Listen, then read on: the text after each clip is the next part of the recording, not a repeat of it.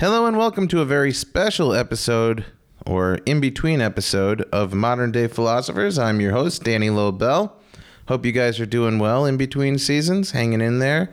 Excited for Season 8? I am. I'm excited to share it with you.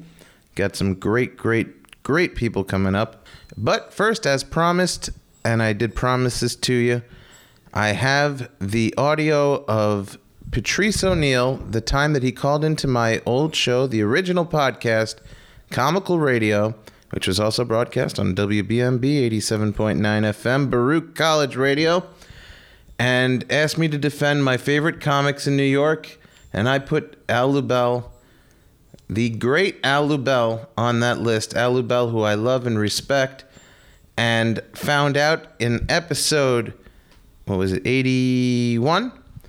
Season 7, episode 81, Al Lubell and Thomas Szasz found out that for 17 years, Al Lubell has been angry at me and thought that I hated him because I was a dumb 16-year-old kid that went up to him and told him that he wasn't funny. I don't even remember doing it, but I don't doubt that I did it. And to myself, I says, Danny, if Al Lubell, who you love and respect and defended on several occasions, or two occasions to my memory, once against cringe humor and once with Patrice O'Neal, if this man who you look up to and respect was angry at you and didn't think you liked him, and the great Jim Norton, I found out in episode 73, season 7, Doug Stanhope told me that Jim Norton hated me. And you'll also hear in this interview with Patrice O'Neal from 10 years ago, a decade ago, a young, starry-eyed, hopeful Danny Lobel, young comic filled with moxie, which is an old man word that I love, always looked up to Jim Norton with great admiration and respect, and he, too, had a low regard of me. If those people didn't like me much, then imagine the people who I was indifferent to or even didn't care for what they thought of me. And I wondered to myself, what kind of grave did I dig myself, which left me where I am now, and can I dig my way out of it? Damn it if I'm not going to try. Because I'll tell you what, my heart has always been in this. My heart has always been in the right place. I've been crazy sometimes, but I know I'm a good person, and I know I love people, and I know I love comedy, and I love doing these podcasts, and I'm 34 years old now, and I'm pretty damn broke, and you're supposed to keep up appearances in this business and make it look like you're doing great and all that crap. But the bulk of my income comes from minimum wage work at a cafe. And it's sad, I'm overweight. I noticed this week that my hair is thinning. And I'm at the point in life where I feel if I don't have kids now, I'm going to have missed the boat on that. And I want to do that. And I have to ask myself, how am I going to support kids and be fair to them as a broke comedian? It's not, and do I want my kid to look at me and see a loser who never made it? I don't want to continue on as a comedian under those circumstances. As Patrice O'Neal says in this interview with him, he doesn't want to be a martyr. I don't want to be a martyr. I don't want to be one of those people who never could see himself, who could never break through the delusions and winds up old, bitter, unsuccessful. And people say, oh man, sad about that guy, huh? I don't want to be that. But I don't want to give up either, because I love this. I love doing this. I love making people laugh. I love writing jokes. I love jokes. I love talking about comedy. I love talking to comedians. It's ingrained in who I am. It's what I know best, and it's what I do best, and it's what I like to do, love to do. So what I've been doing lately is I've been working my ass off in every possible way. I've been putting out more podcasts, as I'm sure you've noticed, including this one. Also, the Mostly Bull Market podcast, which I've been putting up episodes on. I've been trying to book the best guests I can for this and do the best interviews I can with them. I've been putting up sketches on YouTube, youtube.com/Danny Lobel. I wrote a one-man show, which I'm doing at the Hollywood Fringe Festival in June, and then again bringing it to Edinburgh in August in Scotland. I wrote a comic book, which is going to come out soon. Keep you posted on that. I've been doing a monthly show at the Hollywood Improv, which I came up with, called Bookshelf. I'm pushing it, and I'm going to keep pushing it harder. This is me throwing everything I got out there. I've been going through Second City. I'm about to graduate. I'm about to be a Second City alum. I've been writing sketches. I've been doing improv. I've been doing stand-up. And I'm going to do my very best to make this final push at it all and try and have something life-changing happen for my career that can keep me in the game for life, that can keep me afloat as a comedian, that can keep me making art, making comedy, and entertaining people for the rest of my life. Because if something life-changing doesn't happen within this year, I don't know. I'm going to have to make some hard choices for myself, and I don't even want to think about it. I just want to be focused on success, on pushing forward.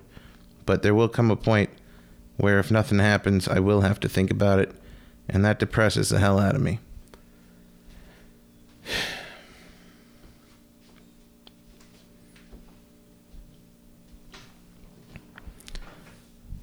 So with all that in mind, we go back to what you're about to hear. A decade ago, I recorded this talk, which became the talk that led to a great friendship with one of the masters, in my opinion, of comedy, Patrice O'Neal. This conversation, as you'll hear, garnished respect with him for me and led to me getting to have him in an episode of my web series, Rise of the Radio Show, write for a show of his, which never took off.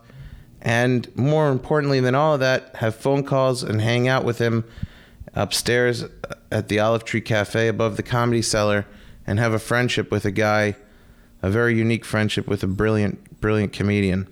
And while lots of my friends can say that they got into comedy and wound up doing multiple late night show appearances, which I've never had the honor of doing yet, and had sitcoms or been on sitcoms or been on all kinds of TV shows and talking head shows and all this stuff I've never gotten to do. And many of them have gone on to have movie careers and gotten tons of respect and love and admiration and adoration and acknowledgement. I never got any of that. But my spoils of war, if comedy is war, and it does feel like it, considering I've been out there in the trenches of New York City for many years, where I handed out flyers in the freezing cold and in the boiling hot summers, in the rain and in the snow. I went all around the world living out of a suitcase, doing comedy for almost no money, in front of drunks of every nationality. And I've pushed and pushed, and it does feel like a war. And the spoils I have of war are some very unique friendships, including the one that I got to have with Patrice O'Neal, which resulted mostly out of this phone call that you're about to hear. So I'm proud of that. I like my spoils of war. I hope that I could one day get some of that other stuff too.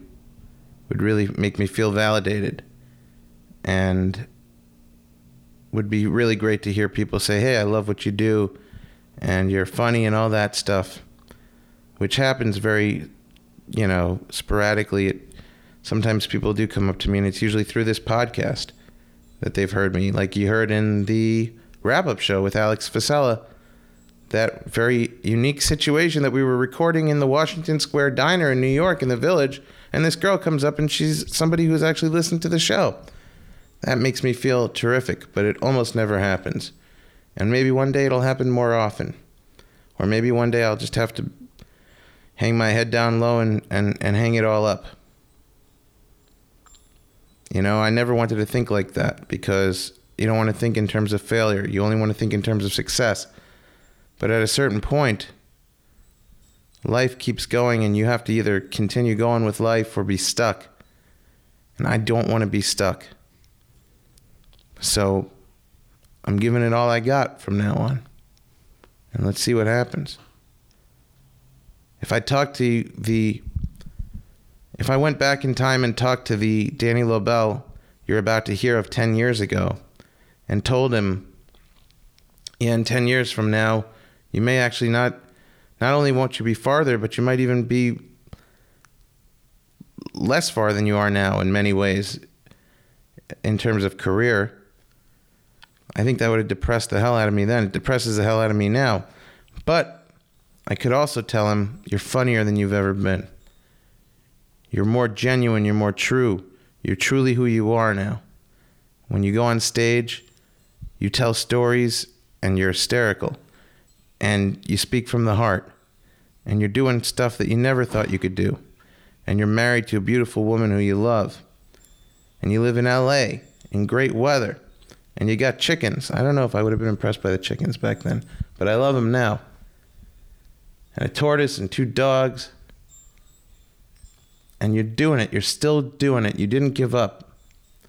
I think I'd be proud of that. I think that young Danny in his 20s would be proud of that. And it still could happen for me.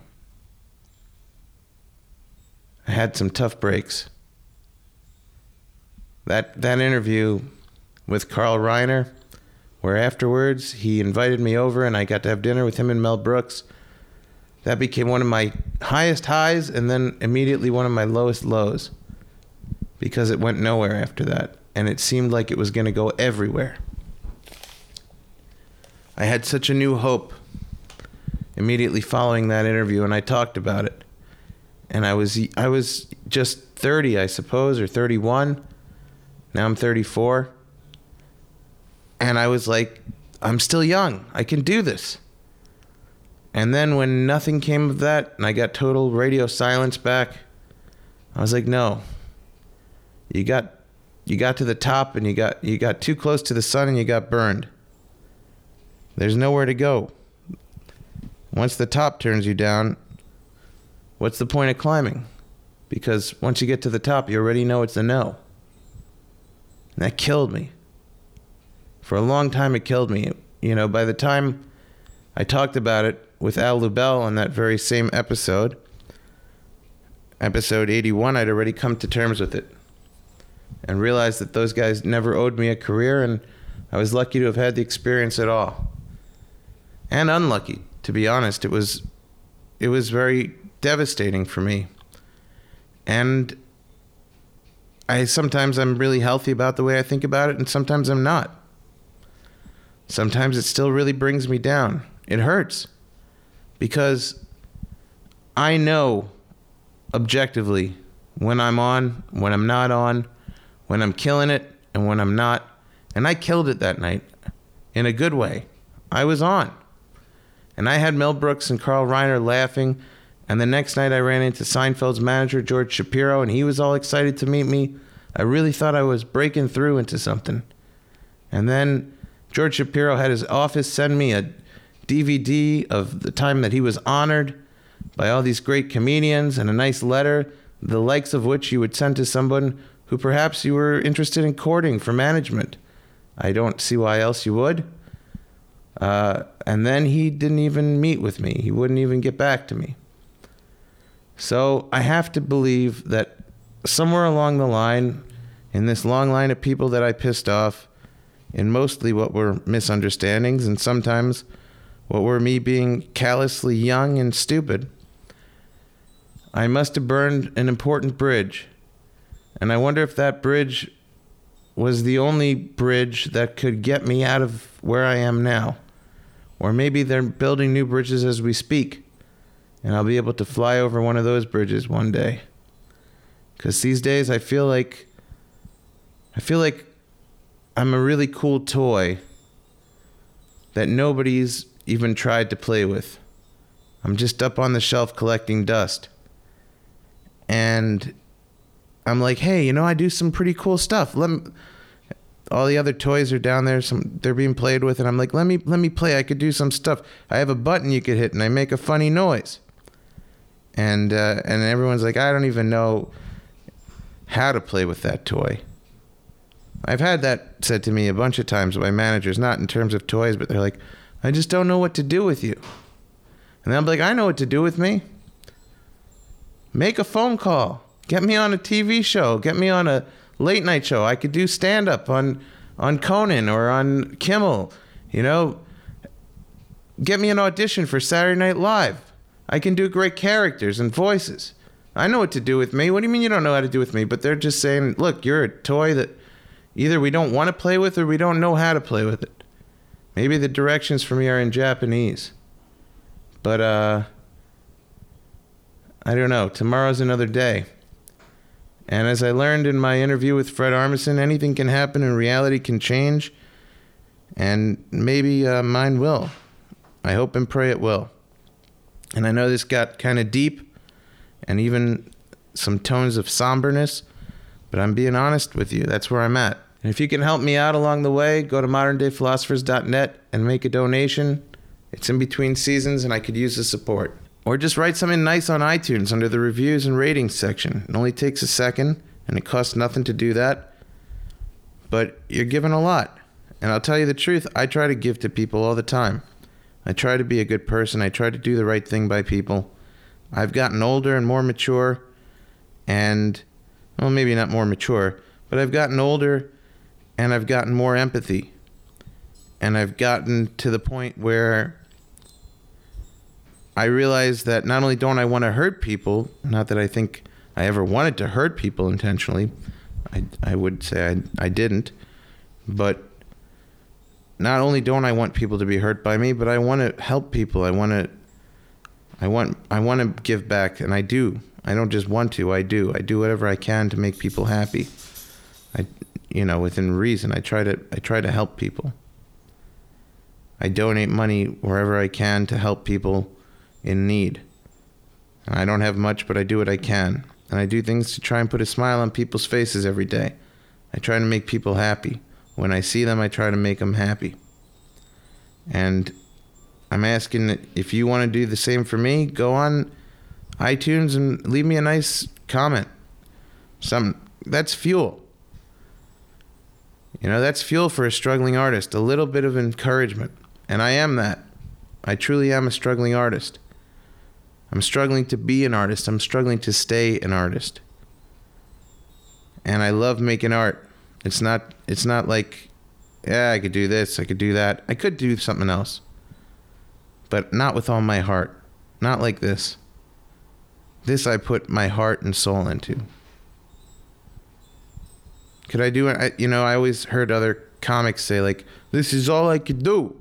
And, that's just a generic New York comic this is all I could do. I can't do anything else. And I'd always be like, yeah, you can. At the time, I was selling light bulbs door to door on the Upper East Side. I'm like, what do you mean you can't do anything? Just do what I'm doing. Drag around a case of light bulbs and knock on people's doors. See if you could. But I understand now what they mean. You can go through the motions of doing some things. But a great jazz player's got to play jazz because their heart is in jazz. And a great painter's got to paint because they're compelled to paint. And a comedian has got to comede. It's just the way I'm looking at the world through a comedic lens. Even when I'm looking through the world as a spiritual person, I still see the funny. Even when I'm looking at the world as a married person, I'm seeing the funny. So I love doing this. And I want to use it. I want to use my powers for good. I want to make people happy in their lives. I want to speak my truths. As corny as that sounds. I always hate when I hear people, I want to speak my truth. Just speak. But it's true. I want to be genuine. I want to be raw and funny and open and honest.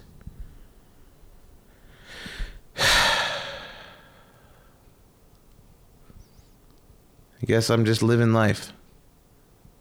That's life, right? You just rolling the dice, putting my best foot forward, see what happens. And I don't mean to make it sound so heavy, but I've had a lot of rejection lately, and I've been working really hard. And I'm going to keep working hard, and I'm going to keep pushing through it because I'm used to the rejection at this point. This thing you're about to hear, like I said, was 10 years ago with Patrice O'Neal. 10 years ago, I was at the point where I was getting these bigger comics attention for the first time. And here I am, and I feel like while comedically, while artistically, I'm much farther. Career-wise, I'm not even as far as I was back then. And that hurts, but it's reality. And I try not to think about it too much.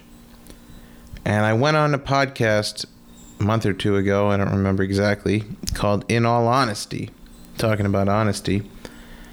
And on the show is hosted by very funny comics, Khalees Hawkins and Kyle Plouffe.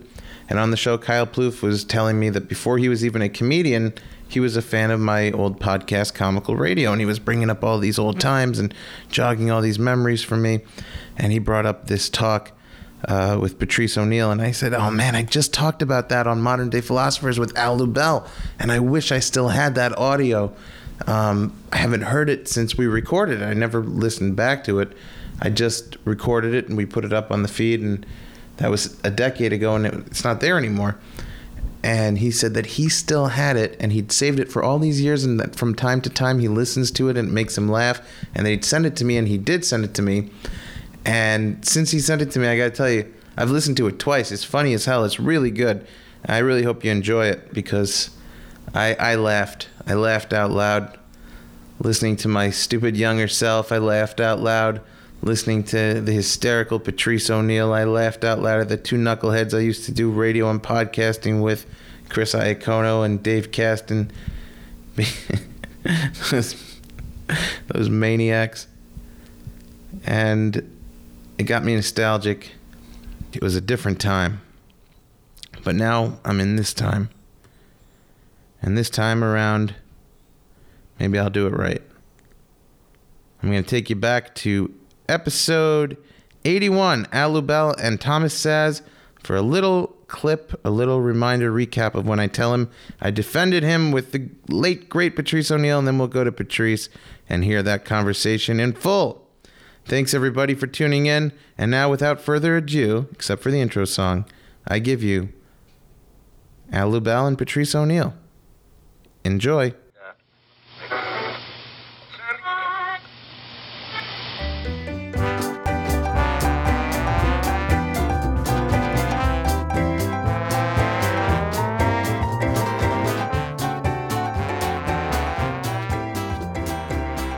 I had Patrice O'Neal on my podcast. Mm-hmm.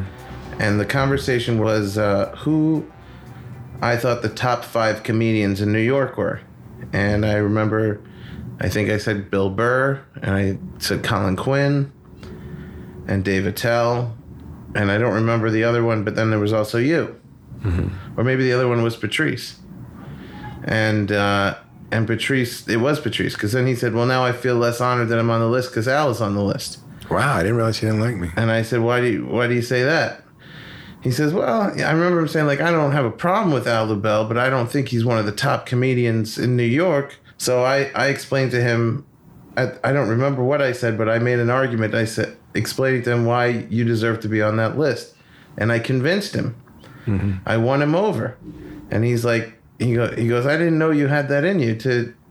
He said, first of all, it's hard to sway my opinion on anything. And then when I saw him, he was amazed that I don't even remember if I convinced him that you should be on the list or that I knew what I was talking about, mm-hmm. of why I put you on the list. It wasn't a random thing. But he really respected the fact that I stood up to him, mm-hmm. and that I argued my point coherently enough that he had to step back. Yeah, because he's a guy that never seemed to step back from his opinion. Like, he was great at arguing his opinion, and right. He wouldn't step back. Well, I don't know enough about him, but I do remember hanging out with him a little to get the feeling he was very opinionated. And that's from that point on, we were very good friends. Oh, that's great. Wow. And it was all I brought you two together. You brought us together. Right. Which was interesting. So there were 2 times that I went to bat for you. I only remembered that Patrice O'Neal one until you reminded me about cringe humor. Oh, I see. Okay. But that's what I thought you were going to talk about when you said you went to bat for me. Oh, I see. I didn't even know about the Patrice O'Neal thing. Thank you. Yeah. Well, now I feel really bad that I have had grudge and I held a grudge. I feel bad that I said that to you. Well, here on the show with Patrice O'Neal. You there, Patrice? Yeah, unfortunately. What's up? How you doing? Good, Danny. Patrice is one of my favorite comics. A very, very funny guy. He's performing this weekend at Comics here in New York. I'm one of your favorite. What is one like when people say that? How many people are in your favorite I'd say about category? 10.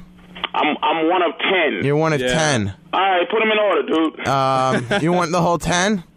Yeah, Danny. I want the whole 10, and I want them in order. Okay. And don't spare nothing. Just be very careful, but don't spare my feelings because I like to hear this 10 for real. All right, I have to. Okay, I know fine. you've been thinking about it because you had your magazine, and Right. I'm sure you've sat and you've thought it out.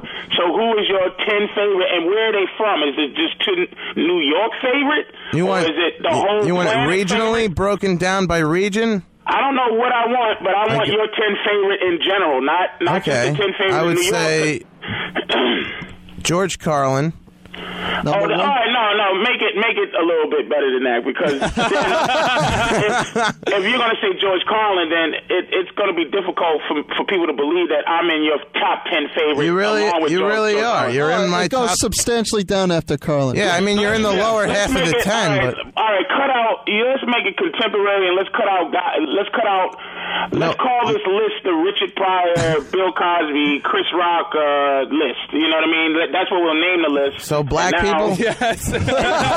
I forgot Carlin in there, and some people might argue Kinnison or Bill Hicks. Okay. So let's say You New want York. Let's say the top 10 in New York. in New York? Top 5 in New York because it's probably not 10. Yeah. Okay. In New York, I'd say you, Jim Norton. Wait, is this in order? No. You want it in I want it order? in order. All right. I want it in It's order. gonna take more time then. Okay. Fine. Colin Quinn would be number 1 in New York. What? I love Colin Quinn. Over Alu Bell? Go to hell. Alu Bell is definitely in the 5. Patrice, Jim Norton, and I don't know. Stanhope's not in New York. I'd have to put Billy Burr in there. Bill Burr is Bill definitely Burr? in there. Yeah. All right. And he hung up. That was What our a interview with dick. Patrice What a O'Neal. He rolls with Bill Burr. You know what? He hung up as soon as you said Al LaBelle. That's what it He did. didn't like the Alu Bell.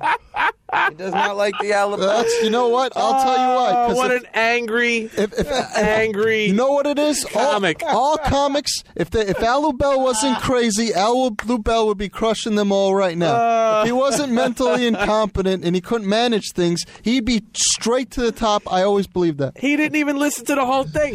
He hung up. He's like, "Yeah, I'm your favorite. Prove it. Where am I? Where am I in New York? Where am I?" You know what? That's crap. That's crap. He just pulled a Tracy Morgan He on us. did. He did over the phone. I can't believe this. I can't believe it. Hold on, you're back on the air. Yeah, I'm Patrice? sorry, dude. When you said Colin number 1, that wasn't me. It was I cannot control my thumb when you say Colin. I have to number 1, but go ahead. I'm sorry about that. Sorry. I just punched my thumb in the face for doing that. Finish your fucking bogus list. Whoa. Hey, you can't curse, or I gotta drop it sorry every about time. that. Yeah, Sorry about that's that. all right. We're on FM. Finish your bogus list. Okay. Colin Quinn. Wait a minute. Before you finish, is this internet, right? It's on FM too. Is it really? Yeah. Oh, so I apologize. I thought it was free speech this time. So let me prepare myself for not cursing anymore. Because you know that list that you start with the 5 best in New York, and you started with Colin in that order. Yeah. I had to. A curse comes up. Now you know I'm messing around, but go ahead. All right. So go finish this list, guy. I'm not going to interrupt you anymore. I'm going to listen to this top 5 list of comics in New York City. I would go Colin Quinn, and then I'd go Jim Norton, then probably you, Patrice. I'm a probably. Go ahead. Which means I'm not even 3. Go ahead. No, you would be 3. Then 4.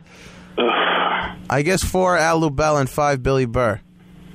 Okay. Well, here's the thing. You just rank people also according partly towards friendship. There's no way you friendship. Bill Burr can't stand. No, I mean with Patrice is annoyed that he's even on the phone. I'm talking about Colin Quinn. I'm talking about your best buddies with Quinn. I'm sorry. Did you just put? So let's get this. Let's figure this out. Let's figure this out. Yeah. I think you got bumped out to third because you just hung up the phone. There's a problem here. There's a problem, Danny. Okay. And this is the problem I'm having. I'm fishing out your phoniness right now. Very good. All right. You was getting ready to start a list with top 10 in the country. I'm all time. Evidently. Then you made it regional. Let me ask the question. Okay. George Carlin started at number 1, which means national. That means all-time favorite when you start with George Carlin. Because what are you saying? George Carlin is just in the Kentucky area or in the Bible Belt? No, he's the national guy. Right. So basically what you're saying is in that top 10 nationally would have been Colin, Jim Norton, and Al Lubell. Yeah. Is in your top comics in the country? I know this gets criticized, but I really think Al Lubell's a brilliant comic. Let me tell you what you like. You're like one of these guys who don't go see blockbusters at the movie theaters. Like you're one of those guys who read the book and don't go see the movie. So you read Porky's the book, and you go, you know what? There's a lot of scenes that they cut out in the book. The book was much better than Porky's the movie. You're an ass, Danny. Did you say me and then Al Lubell? Take me off your list. I don't want to be on your top favorite list. Dave said as soon as he heard Al Lubell. Yeah, I said as soon as he put out Al Lubell, you would hang. That's what made you hang up. That's just ridiculous. I could deal with Colin. I might be able to deal with Norton. Wait, you're gonna say that Colin is funnier than Al Lubell? Look, man. I love Al. But Al Lubell is he's turned into, what does Al turn into? He's crazy. He's a homeless crazy guy. Right. Al is, I'm trying to find a good word for it. Now I'm going to have a weird tone to my voice, but this is not disrespect because I actually like Al a lot. But Al has less comedy. Al is more of an abstractness. He's like, he should live in Edinburgh. Yeah. He brings up that alternative. I knew when I said it that it was going to get some kind of. He's in another category like now. Al is finished with comedy, like almost. Al is some existential thing. Like he's trying to find. You know what he's trying to find? He's trying to find what comedy truly is. Like he talks to God every night to ask what the actual definition of comedy is. So listen, I don't mind your list because it's your list, but yeah, I mean it's honest. I knew it wouldn't be a popular opinion with you. I knew that, but it's not a popular opinion with anybody you talk to. He's a brilliant writer. Open micers and have a conversation like that. How dare you? I don't want to be on your list. I don't want to be on your list. You got to make up another list. I refuse to be on it. I'm third? What? Now, let me ask you a question. Here's another question I'm asking you. What is the Now, okay, ready? Because if you thought this out perfectly, which I'm sure you did. Yeah, all right. What is it that is your criteria and for funny? People, there's no criteria. It's strictly people that really make me laugh. And at this point, your personal opinion. See, you can't do that. This is personal list. This could be the end of the world, and you got to name your list and why. You can't just go, here's my opinion. I could tell you why each person on the list. Actually, it's just people that when I go and see them, they still really make me laugh. Yeah, and, look. I'm in the comedy clubs every night. And that doesn't count. Why doesn't it count? Because it's your opinion. No one is counting this. Well, why do you ask for my opinion? It's supposed to be his top five. You have to scientifically break that down. Well, what do you want? What's the aspect? Okay, what's the aspect of Colin that makes you laugh? And then run it down. He buys him a drink occasionally. Yeah. That's what it is. I know this is what is the aspect that makes Colin number one? What's the bottom? What's his aspect? Every time I see Colin, he's got new jokes, new funny ideas that make me laugh. Bob. Okay. I love Colin. Keep going. Okay. I want to hear this. He writes constantly. Whenever I see him, he's always got new stuff and at least one new joke that makes me think. The aspect of him that you like and makes him number one is that he writes new material constantly. Yeah, and he has That's a lot the of thing that really makes him number funny one. stuff. Yeah. All right, go ahead. What are you laughing about? I'm serious. Oh, he's got you so This is bad. interesting to me. Come on, man. Give it to me. Give it to me. Jim Norton, number 2. Okay? That's the aspect. I don't know what the aspect. Whenever I see him, he makes me laugh. Say it. You can't just say it. What am I supposed to say? Am I supposed to break it down and sound all intellectual and phony? Yes. Yes? Okay. Carlin and Pryor are my 2 favorite comics. Okay, but you didn't let me do that. You're not allowed. Who are your 5? Who are your 5 favorite in New York? It's in New York? Yeah. We want reasons. I don't know how to put it in order because I never have. But Don't give me that. You made me put it in order. No, I'm going to do that. I never have either. Go ahead. I'm going to do that. All right. I'm going to do it.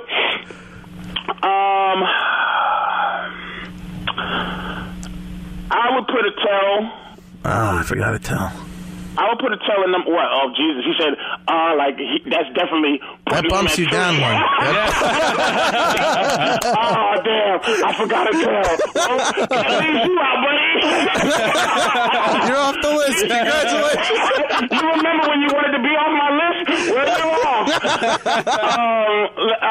All right. I would say Attell because, and I'll tell you why. I think he's like a prodigy in terms of. I think I hate people who think abstract on purpose. I think he thinks abstract instinctively. I think his instinct he's abstract. Like so he says things. It's a natural weirdness. Weirdness, yeah. And it's like it makes me. It's almost like Mitch Hedberg. Like I thought Mitch was very honest in terms of stuff. So basically a style that I wouldn't like personally, I like from Dave Attell, which means, he takes, it's almost like, if I don't like country music, but there's this one guy who could just constantly like make country music that I like. And Attell he's kind of the best at that, and I'm trying to think, and he makes me laugh. So I'm counting that what you're saying too. But also, did you see how I could give you something? You've given me something. All right, number 2. Boy, oh boy. Oh my God, number 2. Danny Lobel. Yeah, right. I never received Danny Lobel. Not after this. Yeah. God, man, Colin is very, very good. I have to say, Colin is 2. Oh, so Colin is 2, but when I made him number 1, that made your phone hang up. But I'm allowed to say Colin is 2. Why? I don't know. Because you were on Tough Crowd with him? I don't. Because they're both friends. Okay, ready? And I'm gonna tell you something about Colin. And I guess this is because I know him. Okay. He's one of the, if not one of the, I don't want to say smartest because that's almost.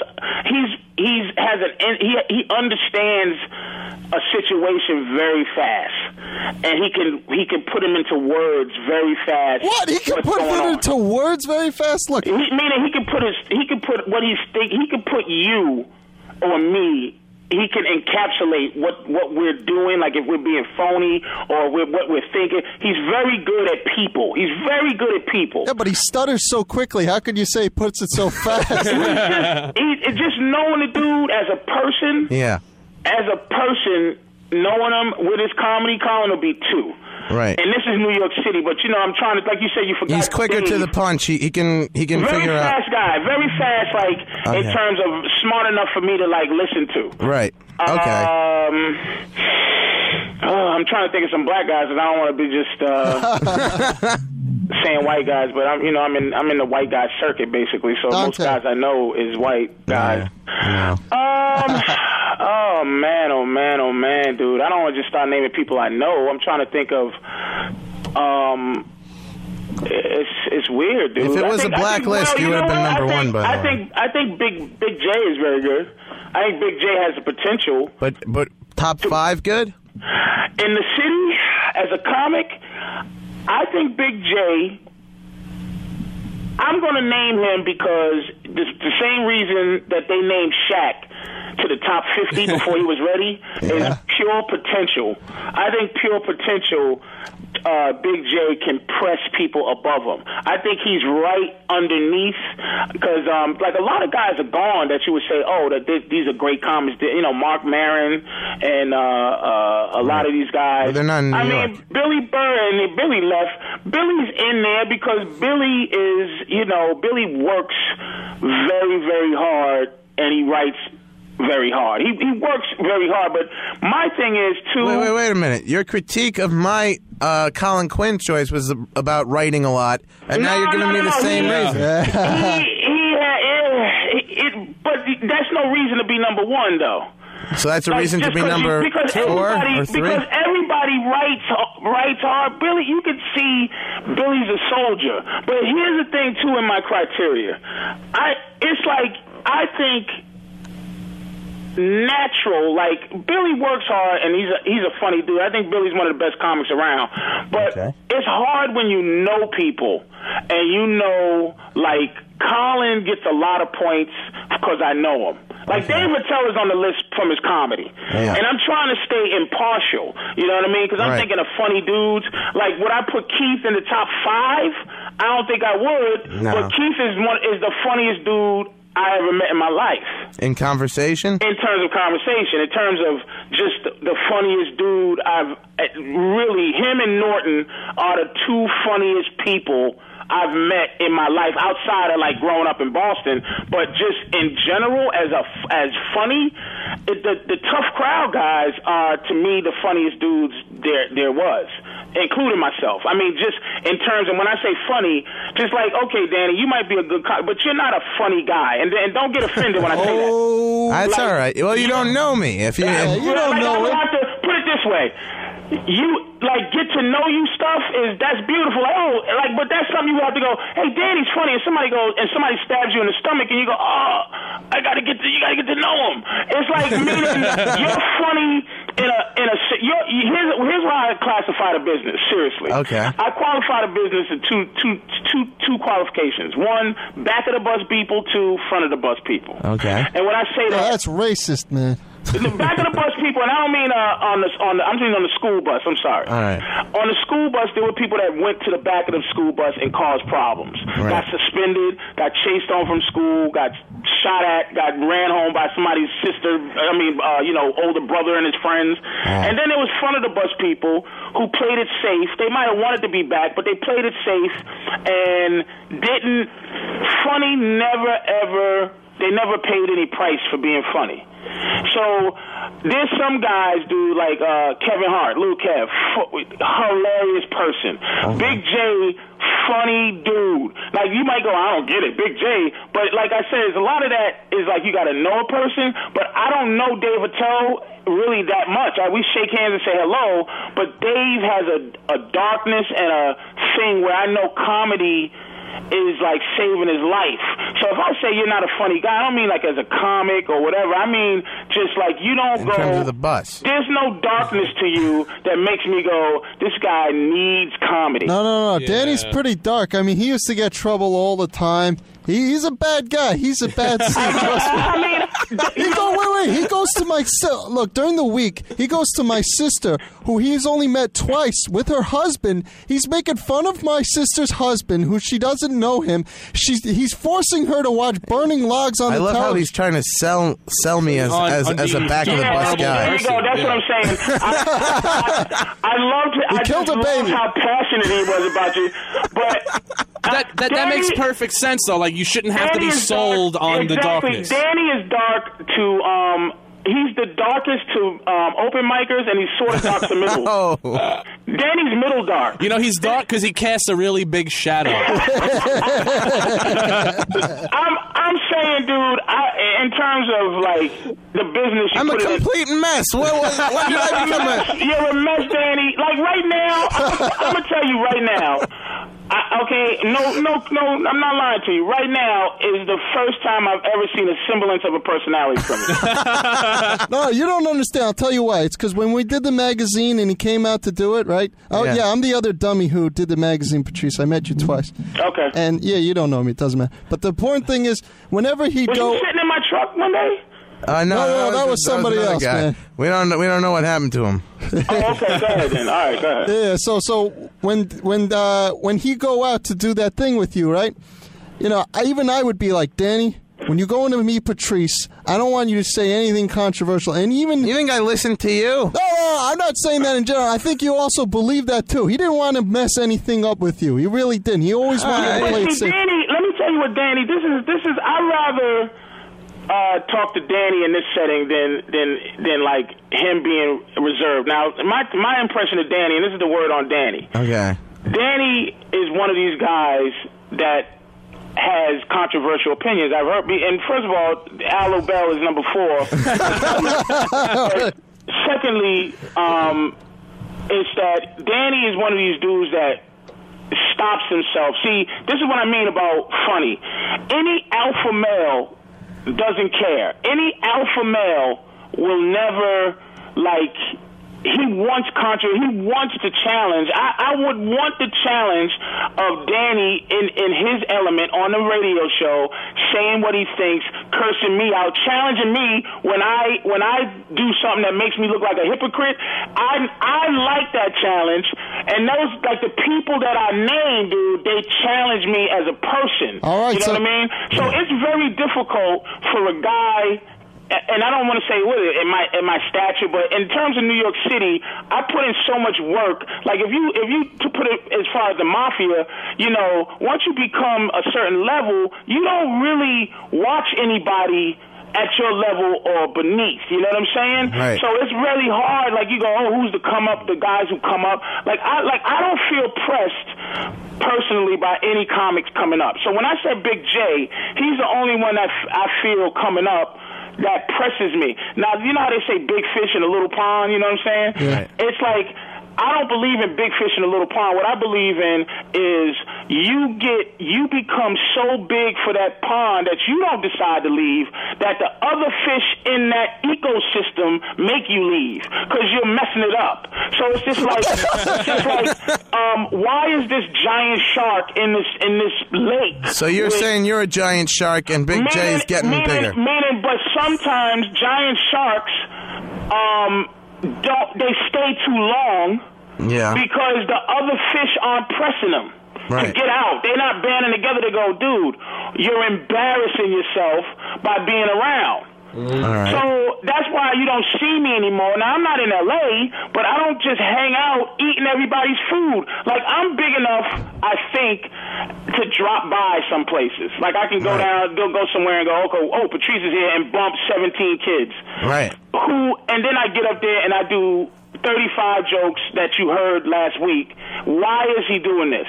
Like, get out of here, Shark. Go to LA and eat and play in the ocean. Wait, hold on, Dave. So what's the answer to that? What's your answer? What do you mean? What's your answer to that? Why don't you go to LA and play in the ocean? I think New York, to be quite honest, is an ocean on some ends, and then it's a river on the others. L.A. is the end-all, be-all. I'm not really interested in being a celebrity, but I do want to be rich and famous. Right. Rich being the ultimate word, but a celebrity, you could have so many problems. Because I don't believe in more money, more problems. I think money helps when you're not feeling good. The reason I don't go to L.A., dude, is just there's something there that takes away from, I think, comedy. Yeah, it takes, and I know this sounds corny. I don't want to be all existential, but it's a soul thing for me. And I'll explain something. I did the Aspen Comedy Festival about the first time I did about 8 years ago. I think when I first.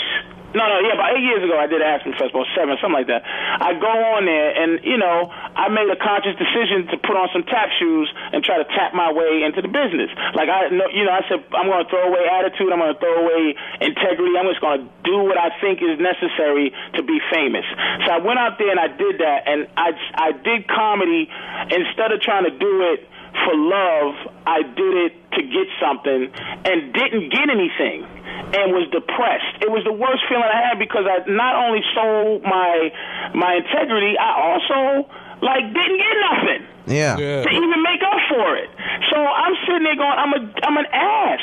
So so since then I said I'm gonna do what makes me feel good the next day. That makes me feel like I did so basically why I'm known as such an ass is because compliments and criticism almost go into the same purse. Because you can slow down with both. If I go, Danny, you're fantastic, you're the next something, that could slow you down. Right. Or I can go, Danny, you suck and you should never do comedy, and that could slow you down. Okay, that could both that could affect you. You know what I mean? So a lot of times I'm just in my own zone of thinking because I don't want to be in someone else's zone of thinking because they'll start telling you. It's just like, well, I'm proud of you that I challenged your top 5 and you stuck to it and then challenged me. That's respect. You can't get respect from, I respect you more in this radio show call than I would have ever did before because I never talked to you and go, oh, Danny got a little balls. I better end the call right now. Well, that's what I'm saying. You'll still be beat it, Danny, but then you go, okay, Danny got something to him, and but here's the thing, it was righteous, and I don't mean biblical righteous. It was like, oh, wait a minute, this dude, like I was explaining about Dave Attell, it's like what this dude is righteous. That's why Insomniac was so big because he was being righteous. That's why I was good on Web Junk because you don't understand why Web Junk. I only did 13 shows. 13, and people still go, oh, Web Junk, right? I mean, maybe 20. I don't even remember. But why Web Junk hit is because I was righteous, and I'm gonna tell you what I mean. I hate the internet. I hate people on it. I hate YouTubers. Right. I hate anybody that can do what I'm doing and make it look easy. I hate some broad that goes on YouTube and says 10 things and she gets a show on MTV. I can't stand them. Right. So my angle for Web Junk was these people suck. These people are dumb. These people are retarded. And then what happened is it became somewhat of a success on their station, and they stopped going that angle. They start trying to make me go the angle of, hey, and this week we have a crazy girl who's just, she's slipping on marbles, and I'm like, ugh. Yeah, that's not what the show was to you. You feel it worked well because you were honest. Yeah, because I didn't. My angle was, and it was righteous angle. Just like David tells it, Insomniac, that's Dave.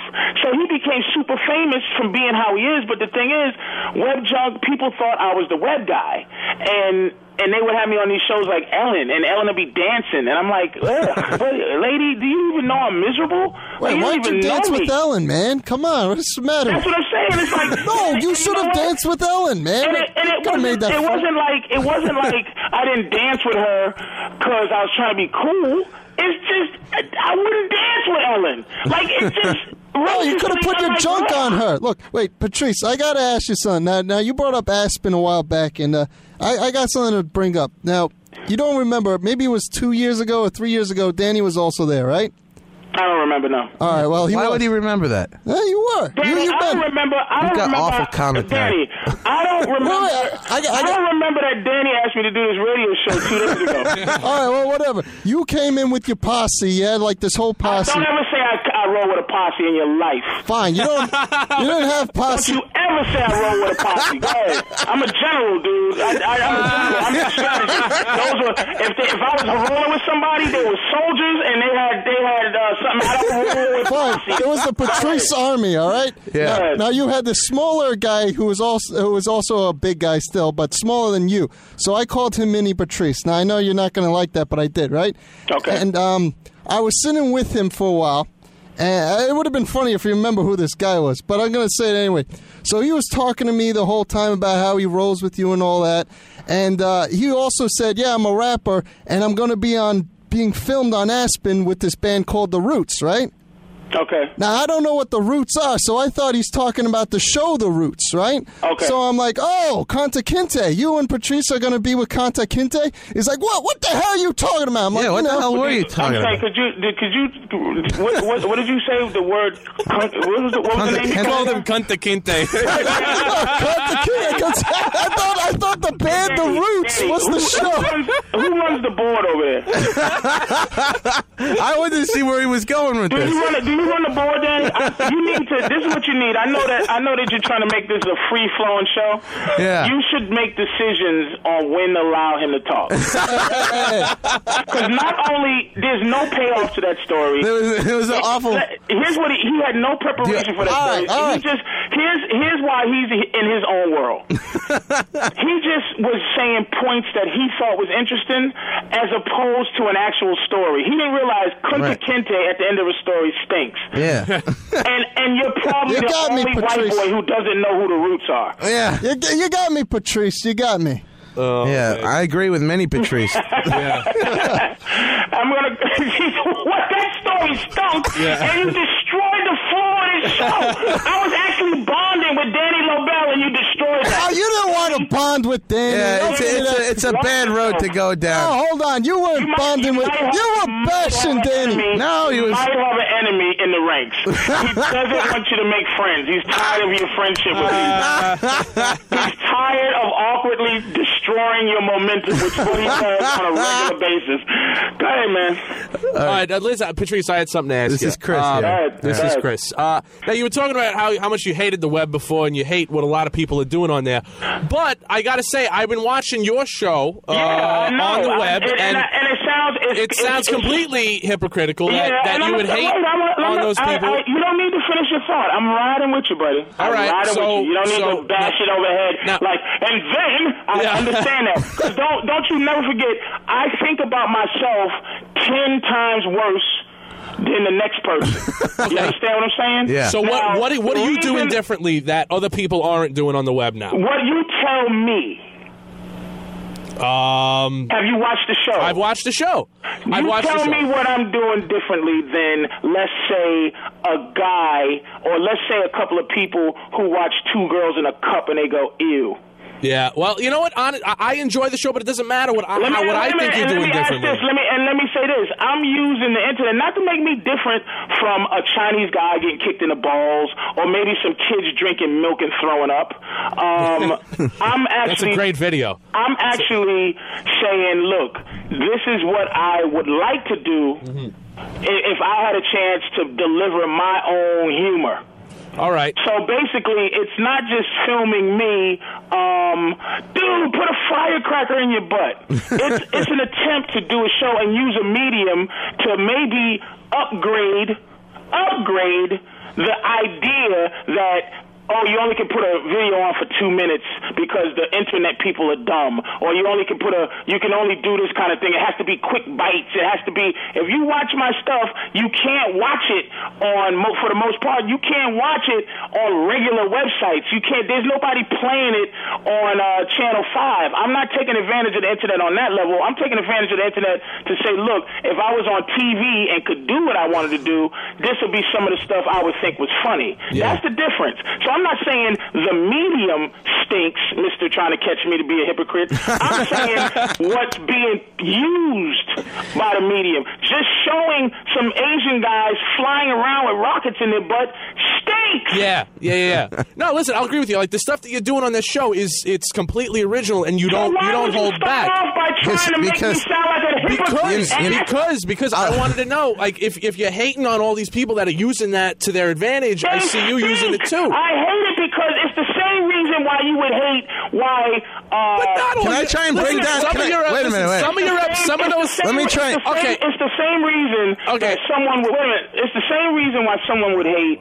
Why someone that is on Desperate Housewives before they got on that show would hate Survivor. And would hate anybody who became famous from Survivor. It's like anybody who put in work, dude. You can't help but resent like someone who gets it quick. But there are some episodes on that show that you won't allow the public to watch.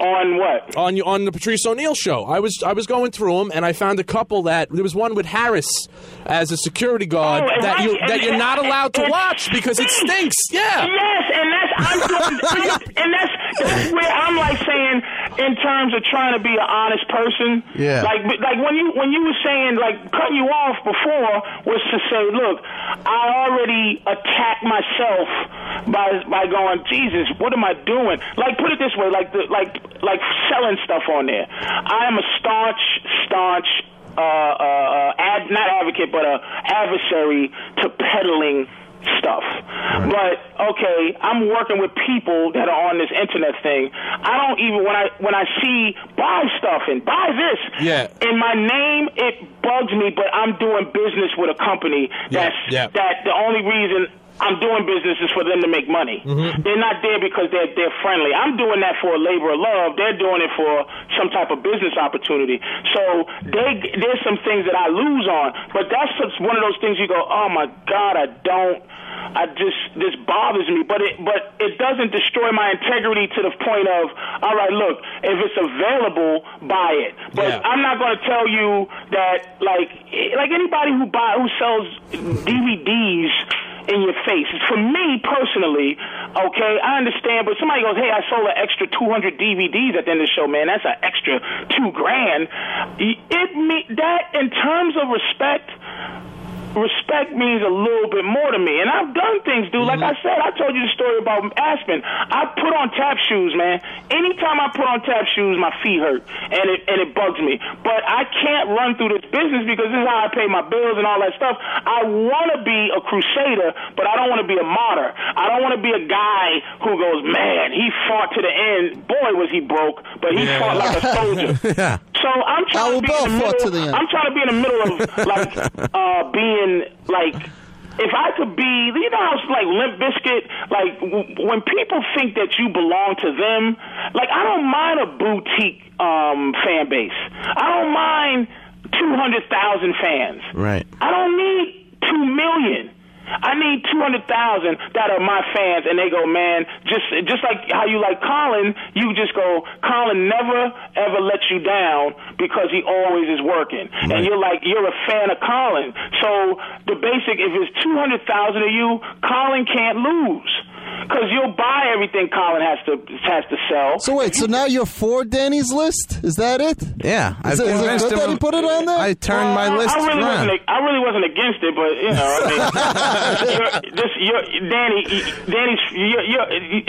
what's your name, dude? David. David's on a mission to make me a hypocrite, and it won't work. You know what happened here? I could break down exactly what happened. I called you out on some stuff, and then you said you respected me for it. Now both of these guys are trying to do the same thing. Dude, Danny, that's what I'm trying to slow them down to teach them how to be good at what they're doing. You can't just attack an attacker with the same technique that he uses. But you guys are good guys. I'll tickle you if I see you and try to teach you. I'll cuff you both and go, hey, you give me a kiss on your cheek and say, this is how you do it. That's Patrice. I've done that to my. Trust me, I'm a lot better than I used to be. But self-effacing and what's the word? Sabotage. Self-sabotage I was proud of that. I'm not proud of that anymore. You get older and you stop, you lose certain type of battles. I used to fight bill collectors. I used to fight paying my bills. I used to be proud about it. Now I try to pay my bills on time. I thought you were going to say what I do. I just don't pay them anymore. What happened to your magazine, my friend? We didn't pay our bills. So that was associated with that magazine. That's where he went right. He goes, yeah, I wish I paid my bills. I would still have that magazine. That magazine went under because I stopped fighting the fight for it. I don't know. But that's good, man. I'm good. What station are you on FM? 87.9. Right below where people listen. Right below. Did you say 87.9? Yeah. Do radios? Only they have to have one that was made before 1950. Only Ham Radio gets this. It's shortwave. It's shortwave. 110 FM. It's just enough FM to keep us from being uncensored, but not enough to actually have people hear it. You gotta work at NASA to listen to you, dude. Patrice, thanks so much for doing the show. All right, fellas, Patrice is at Comics tonight and tomorrow night, 8:30 and 10:45 p.m. You know where it is? I'm about to say it's. Are you about to do it? Right, I'm about to do it. 3:53. After I gave Danny some credit for being a tiger, man, I'm getting bitten everywhere now. Do you see what abuse is? Look what happened. Somebody an inch, they take a yard. You unleashed the beast. Now I'm getting nibbled. This is what I'm saying. Oh, listen. Wait a minute. Let me go back to my point I was saying about pushing me out the river. When I get Danny Lobel attacking me, it's time to move on. This isn't that bad. Nobody brought up that terrible velour overcoat you were wearing at the stand-up New York Christmas party. You understand how beautiful. Everybody of notes thought that was a beautiful coat. Do you understand? And I don't know which one said it, but if anybody that dresses exactly like Danny Lobel, I like the coat. They thought it was anything about clothing in your life. They thought it was a nice coat because you had all the sushi and you didn't give up anyone to anybody Look else. how he wants to attack. He just wants to attack. You see, the more Patrice advocates my attacks. Let me tell you why I got the sushi. Because you're the big fish, man. I got all the sushi. You know why? Because all the middles and openers were sitting back going, I don't want to offend anybody. I want to get that sushi first. So I said, excuse me, phonies.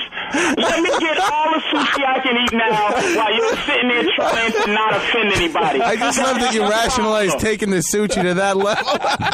Now, don't you wish you had said something about my coat in my face as opposed to waiting? That's why I'm who I am. He's got you, Chris. I got a lot of lessons to teach you, young people. Well, we hope you come in sometime. Teach us. 353 West 14th. If you try to do the show on a Wednesday or something, man, you know? Well, Get a Wednesday show, like a middle of the week show. I'll come in anytime. But the day of the show, we're gonna have Mondays and Fridays. Monday show, I come visit because I like to look your friends in the face and see what's going on. Now you're gonna get it. I might have to multiple mig some of your friends. It's all easy when he's like in New Jersey on his couch over the phone. They'll take shots at you no matter what. Let me tell you something, you fat hypocrite. I hate your jacket. You ate all the sushi. As soon as he's in here, I guarantee you. Oh, Mr. O'Neill, it's wonderful to see you here. I absolutely love your jacket. You're so big. Now, one part of this conversation made me uncomfortable, but here's what's going to happen. When I bump into one of the guys, they're going to, hey, man, you know, I was just doing radio, you know. I know, stupid.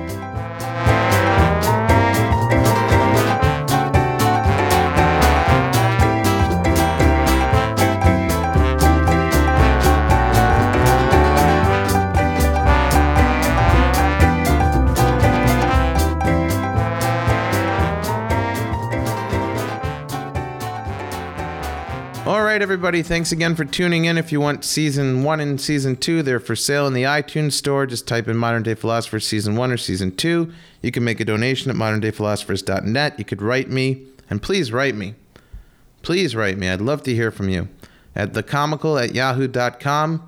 It's a good time if you write to me now because sometimes I'm bogged down with emails and it takes me a while to reply, but I'm all up to date. So if you write me now, you'll get a quick reply. thecomical@yahoo.com. Say hello. Let me know what you thought of Season 7. Let me know how you're doing. And that's about it.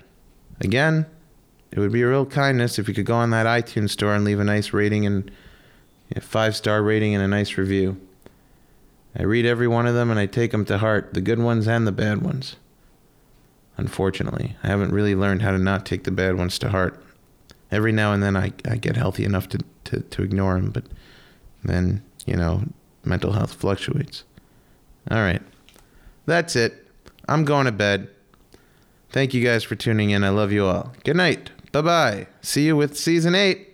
Kicking off strong with Fred Armisen. Can't wait for you to hear it. Bye.